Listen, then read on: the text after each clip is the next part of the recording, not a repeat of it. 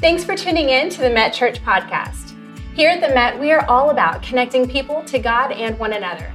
If you have any questions or want more information about what's going on here at the Met, then head to our website at metchurch.com. We would love to stay connected with you throughout the week through social media, so be sure to connect with us on Facebook and Instagram. Now, enjoy the message.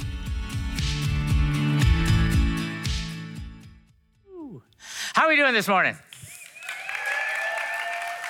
That's a little fair to partly cloudy there. How are we doing this morning? Come on, let's get that. Yeah, that's what I say. How are you doing, Jordan? You doing good? Great.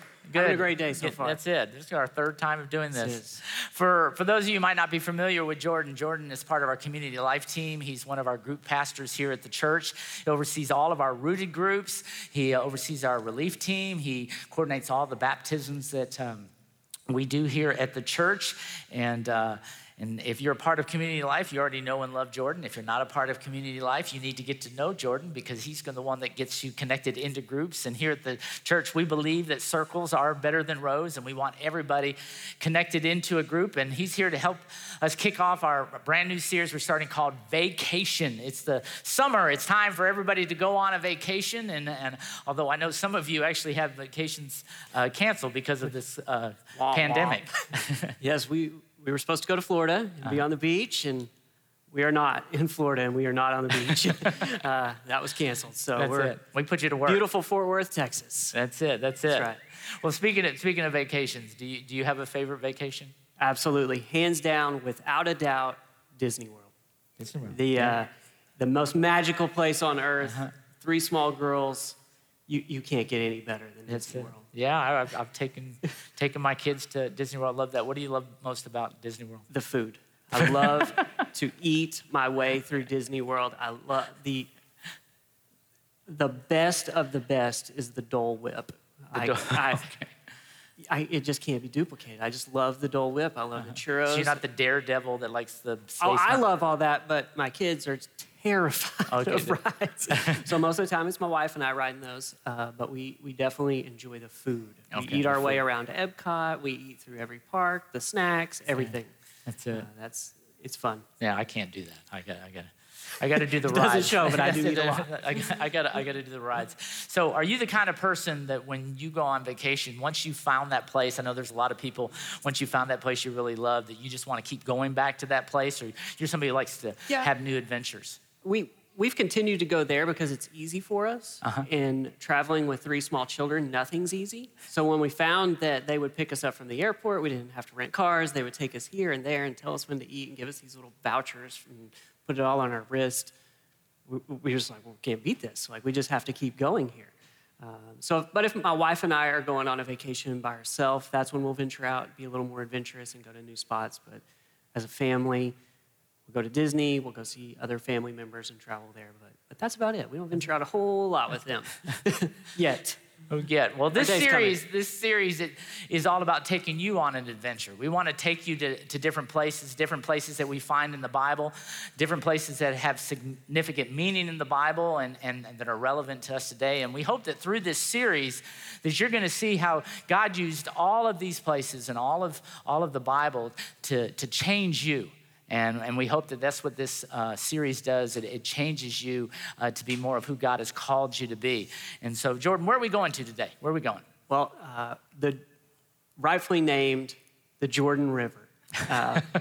You told me we were going to tell stories, and I love storytelling. And then you said, pick a place. And I was like, well, okay. I love the story that happens at the Jordan River. And so I just chose that place because it just holds a special place in my heart. And then Rob broke it to me that we were going to be doing history and geography.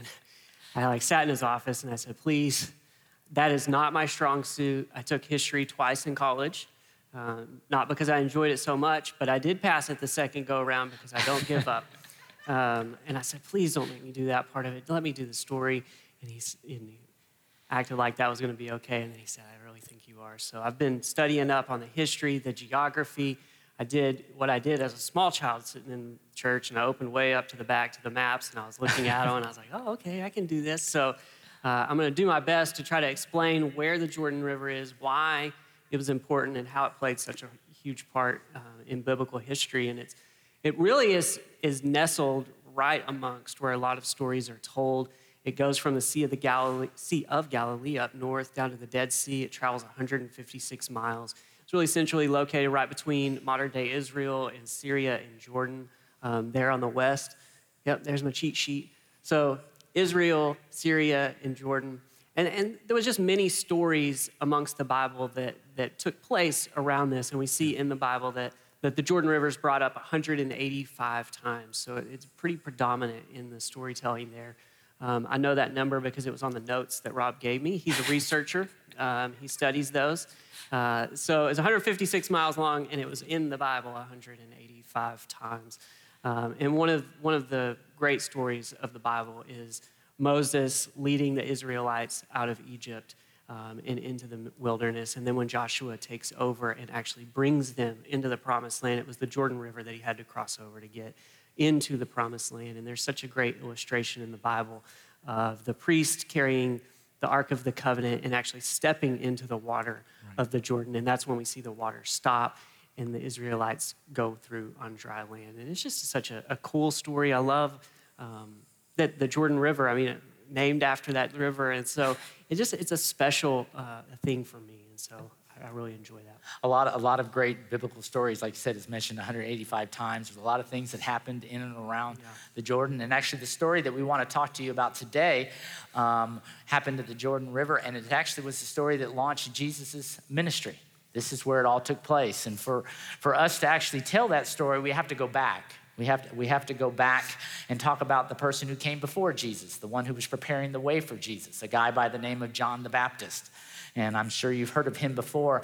And the reason why they said he was John the Baptist and not John the Methodist or John the Episcopalian, because John was doing something to Jewish people that people didn't do. He was actually baptizing Jewish people. And so that's why they called him John the Baptist or John the Baptizer. And if you're going to hear the story of John the Baptist, you have to go to the Gospels. Remember, there's 4 Gospels, Matthew, Mark, Luke, and John. And they give the 4 accounts of the life of Jesus. And John the Baptist is in all 4 of those. And really, to get the whole picture of John the Baptist, you got to kind of have to dabble through all of them. And that's what we're going to do today. And I want to start off in Luke 3. And the reason why I wanted to start in Luke was because when Luke talks, he says, I've thoroughly investigated everything. I've done all the research. You need to know that what I'm about to tell you is true. You can trust what I'm saying. And so this is what Luke says in Luke 3. You can watch on the side screens or in your Bibles, and we can read along together. It says, in the 15th year of the reign of Tiberius Caesar. And this is the emperor of Rome. This is the guy who followed Caesar Augustus. He said, when Pontius Pilate was governor of Judea, which means he was the one who was over Jerusalem, he said, Herod, tetrarch of Galilee, and tetrarch is just basically a fancy name for governor, okay? His brother Philip, tetrarch of Iturea and Trachonitis, and Lysanias, tetrarch of Abilene, during the high priesthood of Annas and Caiaphas. Now, if you're like me and you get to all these names, you kind of just go past them, right? You don't really read all of these. It's like, wah, wah, wah, wah, wah, right? You just go back, because I don't really know how to pronounce all these words anyway, so really, what do they mean to me?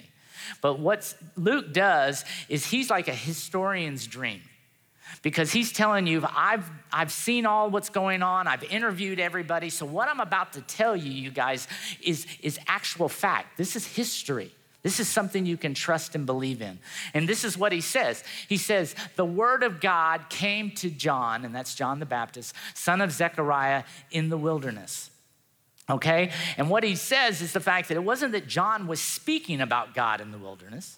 He said that God was actually speaking through John the Baptist. That God was speaking through him. And what we see is because God was speaking through John, people just started flocking to the Jordan River. They were just coming down there. They had to hear what he was saying. And because of the words that were coming out of his mouth, these people were repenting and they were being baptized. Now, this wasn't an easy thing for these people to do, because if you lived in Jerusalem and you were going to go to the Jordan River, you were going to have to get up before sunrise. You were going to have to travel all day long. You wouldn't get there till around sunset. And then you were going to have to stay the night and then hope you get to see John the next day. But people were doing this. People were coming. And all of a sudden, the temple started getting nervous, because people weren't going to the temple anymore in Jerusalem. They were all traveling down to the Jordan to see John. So you have the temple leaders, you've got Caiaphas, you've got Annas, you've got these guys, and they're saying, we got to figure out what's going on. So they take some of their underlings, some of the priests, and they say, you go down there and check this out. Check out and come back and report to us what's going on. And so we'll pick up the story in John 1:19 when it says, now this was John's testimony when the Jewish leaders in Jerusalem sent priests and Levites to ask him who he was. So let's set the stage. You got John there at the Jordan River. He's preaching, he's teaching. These people are listening to him. He probably wades out into the middle of the river, and people are coming. He's baptizing, and he sees some of these priests and Levites coming towards him. He sees people getting out of the way because they know who they are. They're probably wearing these black robes. They know all these people. And he knows what's going to happen. And it says he confessed freely before they even asked him a question. He goes to them, he says, I'm not the Messiah. Guys, I'm not him. He knew what they were going to do, because see, what you need to know back in that first century is there would be some of these wannabe messiahs that would pop up in every now and then. And so what the Jewish leaders would do, they would go squash it. They would go put it out because they didn't want to have anything to do with that. They didn't want people getting this uprising against the temple or against the Romans, that it could get kind of nasty. So they would always try to squash it. Well, he stopped them right off the bat. I'm not the Messiah. It's not me. So then he said, well, then if you're not the Messiah, who are you? Are you Elijah? Is that who you are? And the reason why they asked him if he was Elijah is because the prophet Malachi, remember Malachi is the last book in the Old Testament, okay? Remember after Malachi, God goes silent for 400 years. God doesn't say anything between that time and before Matthew. He doesn't say anything that was going on. But in Malachi said that before God does his next big thing, that Elijah is going to come, or somebody in the spirit of Elijah, or somebody, it's Elijah reincarnated. And so he's going, are you Elijah? And he says, no, I'm not Elijah. So then they go, well, are you the prophet? And again, these are priests and Levites, so they know all the Jewish history, they know all the Jewish law, they know what was going on, and they're talking about Deuteronomy 18:18. And they're talking about when Moses was saying that God was going to send the prophet above all other prophets. That's who he's going to send. And so they are, you him? And he goes, no, I'm not him. So then they look at him and go, okay, guy, you got to tell us who you are. I mean, we got to have something to take back to our bosses, okay? We got to come back and tell them. We can't say we don't know who you are, but we know who you're not. Who are you? Who are you? And this is what John replies to them. This is what John says. He says in the words of Isaiah the prophet, I am the voice of the one calling in the wilderness. And what is so cool that he uses the words of Isaiah, and this is Isaiah 40, verse 3. And in Isaiah, when it was talking about that, it was talking about how God was going to free the Israelites out of slavery, out of bondage, out of Egypt, and give them into freedom. And what John is saying, God's about to do something big again. He's about to free everybody. He's about to break the chains of the entire world. And what's cool when you read this, the word voice there in the Greek is the word phone, and it's where we get the word microphone from. And what he's saying is just, I'm just the amplified voice of God. I'm the amplified voice of God, and I'm just making way straight for the Lord. That's what I'm doing. I'm just here. God is using me to speak to you, and he's about to do something really big. Well, the Pharisees are looking at him. They don't really understand what he's talking about. He says, well, if you're not the Messiah, if you're not Elijah, if you're not the prophet, what are you doing baptizing people? Why are you baptizing all these people? Okay? And remember, I told you this was something very, very rare.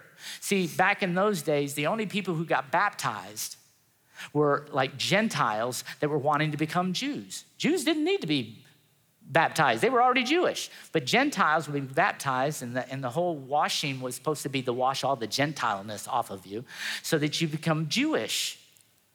But it was a ceremonial thing. Nobody was doing it. So they're asking, what are you doing? We don't even understand what's going on.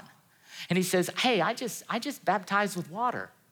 I just baptize with water. It's really more symbolic. This is something that's an outward thing of what was going on inside somebody. They're repenting of their sin, and they're going out turning to God. Well, they didn't understand what he was talking about. So what they end up doing, they end up going back to Jerusalem. They go back to the high priest, and they say, hey, listen, we just don't know who he is. Yeah, there's a lot of people down there. We think something should happen. And so what happens, the high priest and all this, they go, well, listen, if anybody's going to get anything done, we're going to have to go. So now they make the journey.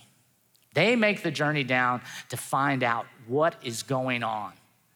And this is when the story really, really gets good. This is when everything turns around. This is when it comes together.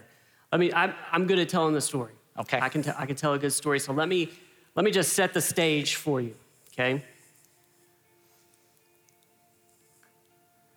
This would be a day that would be remembered forever. This would be the day that would change everything. For John the Baptist is about to step out of the spotlight, and Jesus is about to step onto the scene to begin his earthly ministry. And the scene at the banks of the Jordan River was perfect. The wind was just right. The temperature was just right. The birds were singing, sun shining, the light dancing across the water as the river flowed downstream, and people gathered everywhere to experience what was about to take place here. And as John would look out across all the people that had gathered, he was sure to feel the respect that they had for him. And they were surely able to feel the love that John had for them, for this love was a love that overflowed from his love for God. And as people gathered from all over Jerusalem and Judea to be baptized here and to be cleansed, John was sure to be excited, knowing that they were walking in obedience with their heavenly Father. Then, another day before this day ever took place, John was looking out across this same landscape, these same people, and then over the horizon, the religious leaders of the day were coming to investigate. Who was this man? What was he doing? Why were they at the river and not at the temple? In this day, the tone was different. You see, John knew the religions of the day. He knew the traditions, but he knew that things had changed. Things had shifted from honoring God to just being done as rituals and ceremonies with the religious leaders. And he was willing to be part of the change in a new way. And the religious leaders were not happy. Just the fact that they had traveled a day's time to come and investigate told John that things would not go well. And he was right. They were angry because of what he was doing. But he was willing to stand and know that he was doing things right. So from right where he stood in the middle of the Jordan River, he began to shout back and forth. And things got heated and things got tense. But John continued to say, as angry as you are at me, the one that comes after me is far more powerful. He's the one you should fear. I'm not even worthy to untie his sandal. And with that, they left to go report back. So back to our day, back to our story. This is where it happens. Out of the north, out of Galilee, in comes Jesus. And he could have come in any way that he wanted. It could have been as magnificent and triumphant of anything we could ever imagine. For this is the day that he would start his earthly ministry. This is the day that he would transition from an ordinary carpenter into the leader and teacher sent by God. He could have rode in on white horses, covered in gold, with trumpeters parading the way. It could have been a scene out of a movie. That's not the image we get when we read the scriptures. The image I get is he walked in alone, without any pomp and circumstance.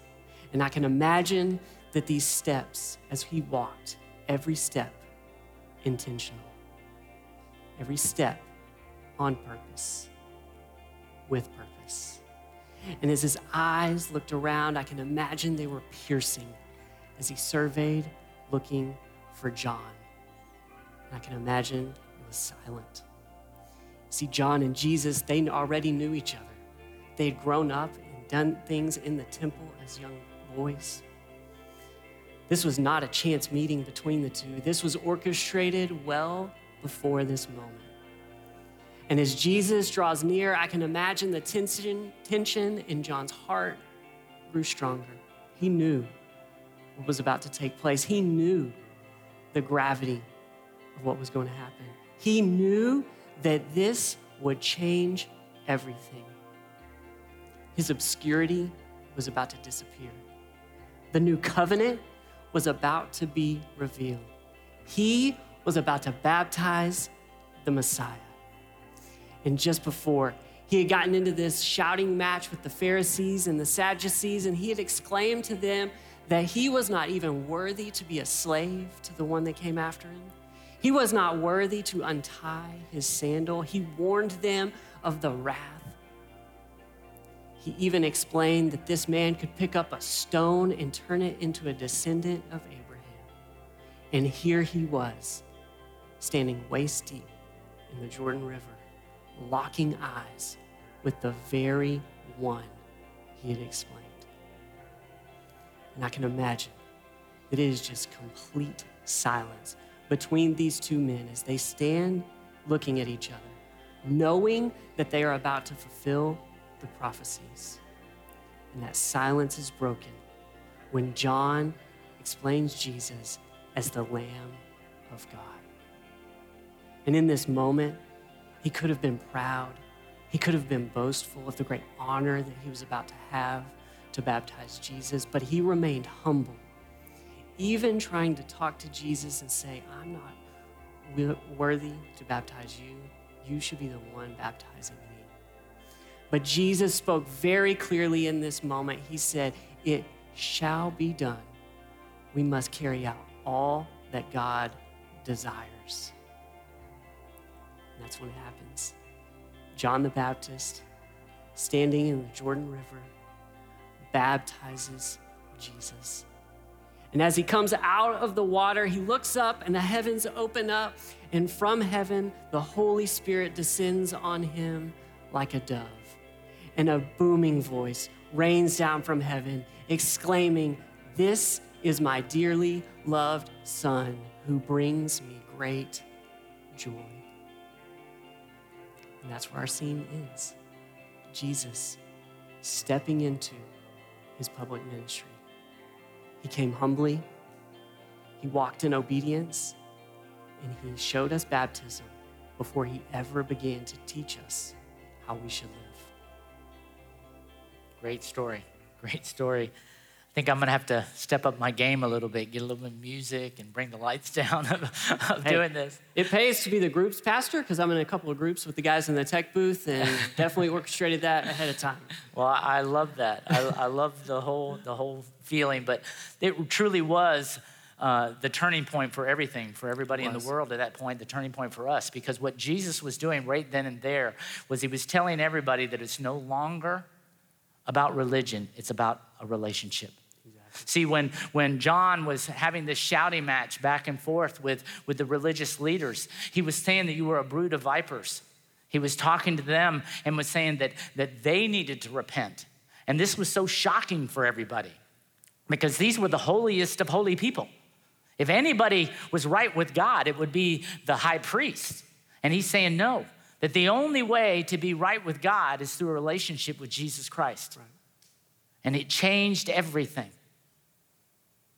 And that's what this is all about as far as for us, that it changed everything because now it's given us this opportunity to enter into that personal relationship with Jesus Christ, to be right with God, to have eternity with God. And because we do that, when we read the story, there's really three things that stand out that are important for us to follow in Jesus' footsteps. And the first thing is that we need to imitate Jesus in baptism. That's right. That we need to imitate Jesus in baptism. That when you read your Bible, when you look at the stories of the Bible, you see that every single time somebody gave their heart to Christ, that when somebody was saved, they became baptized. They were saved and baptized. A lot of times it happened on the very same day. But that's your first step to get out to do that. And you have to realize that was Jesus' choice. See, he made his way down to the Jordan to have John do that. It wasn't something that his parents planned for him. It wasn't something that John made him do. It was something that he chose to do. And because he chose to do it, we need to imitate him in baptism. We need to go forward. Back in those days when John was baptizing before Jesus went to the cross, it was a semblance, it was a symbol of their repentance from their sins. That's what it was. And you would say, well, then why did Jesus have to die? Have to be baptized? It was because he didn't have any sin. But what he was doing was setting the stage for the fact that he was going to carry the sins of the entire world upon himself. And not only was he going to take that, but he was going to die for that. But he would rise again. And that's what the symbolism when you and I get baptized. We are going public with the fact that we identify with what Jesus did for us. What Jesus did for us. In Romans 6:4, it talks about that. It talks about the fact that we were buried with him unto death, and that's what baptism looks like. We were buried with him unto death, and that we were raised to life, to this new life. And that's what your baptism is all about. It's this public announcement that I have given my heart to Christ, that I am now living in a different direction, that I am now following Jesus Christ, and I can do this because of what he's already done for me. Yeah. So it starts with baptism. I think it's a great example of just walking in that obedience. And I kind of touched on it in the stories in the scripture that, John explains to the leaders, he picks up the stone and he says, even this man can turn this stone into a descendant of Abraham. And at the time, the leaders thought it was because of their lineage that they were the holy of the holies, that they didn't need to go through these ceremonies. And so he was just basically saying that this isn't going to cut it anymore.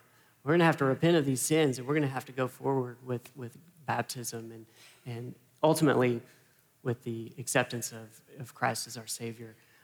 And then we can go forward with actions that he set forth for us. But yes, the old way was not going to work anymore. We needed to repent and change our ways. And thank goodness, because we couldn't keep the old way. We couldn't keep the laws of doing that. Not only did we need to imitate him in baptism, but what we see that after his baptism, it had launched his ministry. And it should initiate our ministry. That once we become saved, that's not it. That is not the end. That's actually the beginning. Yeah. This is the beginning of your now new life in ministry because you are now a disciple. And the Bible very clearly talks about 3 ways that you look like a disciple, that you're actually acting like a disciple for the rest of the world. In John 13, it says this. He says, the people are going to know you're my disciples when you love one another. When you love one another, it sounds very easy, but it's saying when you love everyone. It's not pick and choose who you love. It's not just loving the people who love you back. It's loving the unlovable. That's what I love about our church. Everybody is welcome through our doors. We want to be there for everybody. We're not picking and choosing. We realize that everybody that walks through those doors is somebody that Jesus died for. And that's what we as disciples, that's our ministry, is to love people and to show the love of Christ. Second thing that the Bible says is the fact that if you're a disciple, it says that you need to obey my word. You need to obey my word because when you know the truth will set you free. And what that is talking about is the fact that you are now not living your old way. You probably heard Bill talk about this before. It's the fact that just because you've been saved doesn't mean you don't know your old life. Well, it's walking in the newness of life. And it's talking about walking in his ways. And that means obeying his word. And so many people think that when you obey the word, that you're actually kind of putting limitations around your life. No, actually, being obedient is freedom. That living outside the will of God is actually the slavery. That's actually the bondage. That when you are obedient, you're actually living free. And that's what your ministry should be, to live free, to show people what it looks like. And finally, in Matthew 16, when Jesus said this, he goes, if you're going to be my disciples, you need to deny yourself. You need to humble yourself. That means it's not about you anymore. See, before you were saved, everything was about you. It's all what you wanted, when you wanted, how you wanted. And what Jesus is saying, it's not about you anymore. It's not about you. And the reason why it's not about you is because you don't make good choices. That's why it's not about you anymore. It's about denying yourself and taking up your cross, which means I'm getting rid of all those things that get me out of fellowship with God because I want to follow his way and I follow him. That means I'm living my life in another direction. That's your ministry. And Jesus made it very clearly. The last thing he said in Matthew 28 before his ascension into heaven after his resurrection, he said, therefore go make disciples of all nations, baptizing them and teaching them in the things that I've commanded you to do. He said, if you're a disciple, your ministry is to go make more disciples. If you're a follower of me, you need to go make more followers. That's why we do church the way we do. That's why we tell you to invite your friends here. That's why when you're watching online, we say share. If you haven't shared this, make sure you share it right now. It's right there in the little bottom corner, left corner of there. Just share this out, because that's what ministry is all about, is sharing what Jesus has done in your life and being a disciple and walking in obedience. Yeah. Ministry is all about advancing our faith, right? Mm-hmm. It's not about a position, it's about an action that we do. And we know that ministry is active and it relies on us. People are watching us, people are listening to us, and we need to make sure we're advancing in that way. I just keep thinking about there's just so much movement and momentum to ministry, and we can't be stagnant, we can't be still, because the things that come against us are active as well. So we need to be proactive in the fact that we need to be aggressively extending our faith and sharing that with other people. That's it. Yep. That's it. And because we do have opposing forces, the last thing we need to do is we need to illuminate. We need to stand out. We need to be different. We need to shine.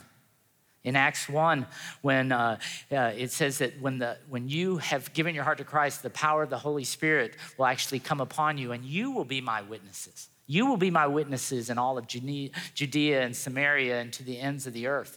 And what he's saying is, guess what, guys?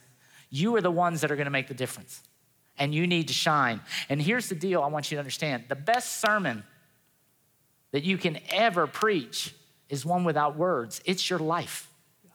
Your life shining can change people. You see this throughout the Bible. You see this in so many different ways. Peter was talking about to those first century Christians that were being persecuted, that they were treated horribly. But what's happened, they were making a difference. And what did he say? He said, be ready to give an account of the hope that you have, because people didn't understand why they had hope.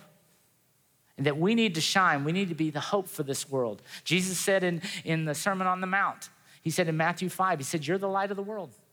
You are the light of the world. You are the light of the world, and you need to shine. He said, let that light shine before men so they may see your good works and glorify your Father.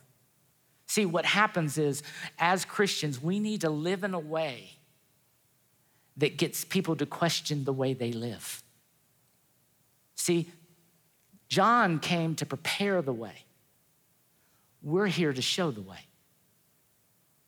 And that's what this is all about. It's showing the way to Christ.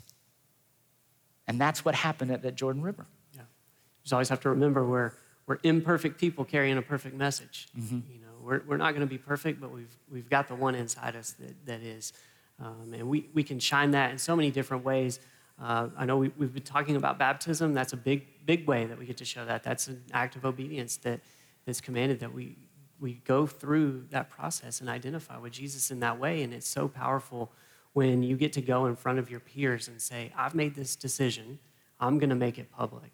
And we've got the same capabilities. We live in a day of technology where we can use our social media. We can use the way that we act, the way that we talk, what we share, what we do. Those things are reflective of He who lives within us. We get to be that shining example. And one of the big things that we can do is just to live our life revolved around our church. We've got such a active, vibrant, exciting church that we get to be a part of. And even in this time of quarantine, we've just got so many different opportunities that we can still be involved. We've got Bible studies and we've got groups that you can be a part of. And there's so many ways that we can be here and be present so that we can shine the light of what God is doing through us. Let's go ahead and pray and we can be on our way. Dear Heavenly Father, we do thank you so much for the fact that you did love us so much that you sent your son to die on the cross, that you knew the answer before the world even saw the problem. You knew that sin was going to enter into this world, and you already provided your son to be the sacrifice so that we could spend eternity with you, and we thank you for that. And we're thankful for the fact that we get to go public, that we get to align ourselves by being baptized, by going under the water and coming out this new life that you've given to us. And God, we just want to live lives that serve you and glorify you in everything we do. And if there's somebody that's here this morning or been watching online that has never taken that first step, has never taken that first step to even go into a relationship, Jesus died for you to have that relationship. He died so that you didn't have to be good enough, because he was. He took all of your sin, all of his shame upon himself. And he's waiting for you to take that step into a relationship with him. And I know God has been talking to you, and right where you are, right where you're watching, just open up your heart to him. Say, I realize, God, just how much you love me. I realize that I haven't lived a perfect life, that I can't live a perfect life. But you're okay with that. I realize that you came and took all of my sin upon yourself, and you died for me, and then you rose again for me. And now I want to give my life for you. I trust you. I put my faith in you. If you've said that, if you believe that, your life is forever changed. And your next step is to let somebody know and enter the waters of baptism. And anybody that's out there that's kind of been kicking the tires, that they don't want to go under the water, God is just prompting you right now to say, come on. It's time to take that step. It's time to imitate me. It's time to initiate that ministry. And for all of you that have been kicking the tires of ministry, he's prompting you right now to let somebody know that you're ready to step up and you're ready to start serving. God, we just thank you for the life that you've given us. God, we thank you for all that you've done for us. And now we want to live for you. We love you and we praise you. And we pray this all in Jesus' name. Amen. Thank you so much for tuning in today with us. If you have any questions or prayer requests, please contact us so that we can follow up with you this week by visiting metchurch.com. We look forward to seeing you again next week.